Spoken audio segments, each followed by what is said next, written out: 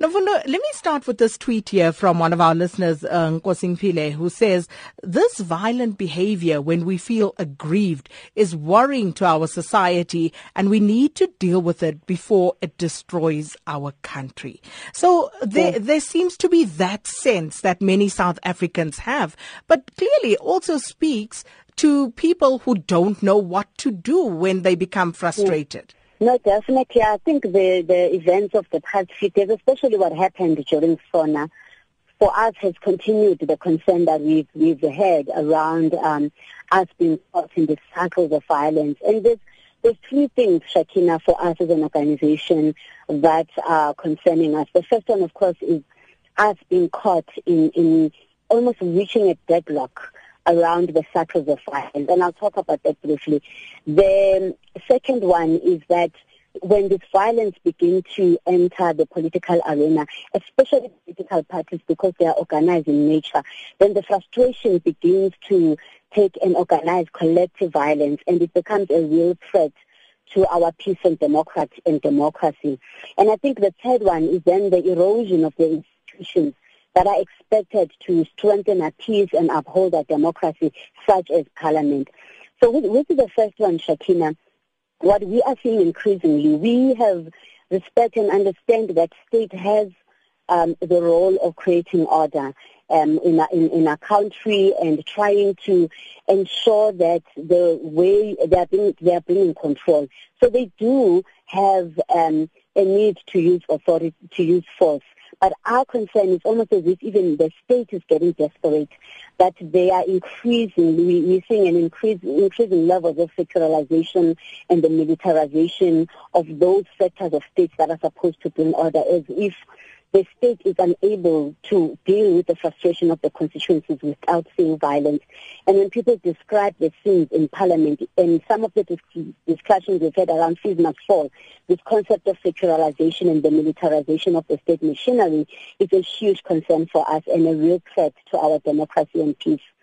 But what's also happening is that on the other side, the constituencies, whether it's students or communities fighting for whatever they want, or even the other opposition party, it seems as if they are also feeling that the spaces for them to be able to engage and voice their concerns are shrinking.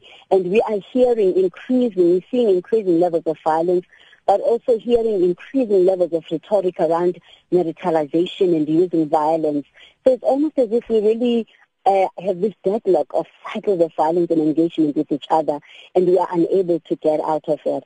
I think the third one for us, which is of concern, is that when this spills over to the way in which political parties, whether it's intra-political party like we saw in Tshwane, or inter-political parties like we've seen within the SONA, when this begins to happen at a political level with political parties, it becomes a real threat.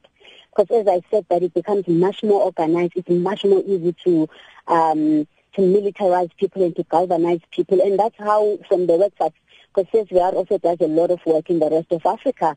And in most countries, this is how they ended up with full-blown conflict, because political parties started the way that they are starting now in South Africa. And I think finally then for us is that the machinery such as Parliament is the highest level body in our democracy that is supposed to uphold law, democracy. So if this can happen within the leaders that were elected from people, then what implication does it have for our society? So we are very, very concerned about where our country is going, because if we don't intervene, then unfortunately we are going to go back and all the gains of democracy are going to be lost. So what is the recourse for an ordinary South African who just seems to find themselves totally surrounded by violence, no matter where you turn, whether you're going to school, whether you're going out into a mall and there's a heist going on, or just wherever you look, there seems to be violence playing out? You know, the power of violence, I think, Sakina, comes in when even us, as just ordinary South Africans, get used to it. When we become numb and it just becomes normalized. And there was quite a few people who had said, you know, we expected this. We are no longer shocked after the SONA. So I think the first thing is to really break the normalization of the violence and say this is not acceptable. This is not how we should engage. This cannot be a normal way for us to begin to engage. and to begin to find different ways of engagement, such as learning to have difficult conversations with each other, have the ability to get into another person's shoe and really understand where they come from. You may not always agree with them, but at the end of the day, we all have the same goal to build a South Africa that we like, and it is in our hands to be able to do that. And the other one is that one of the things that we've seen for violence is when what we call the bystanders also sit by and do nothing. So it's also about us beginning to find ways of how we can intervene when we are seeing a violence engagement happening. Here's another tweet, interesting one from @SpruceSA, who says, Sakina, we are exercising our democratic rights.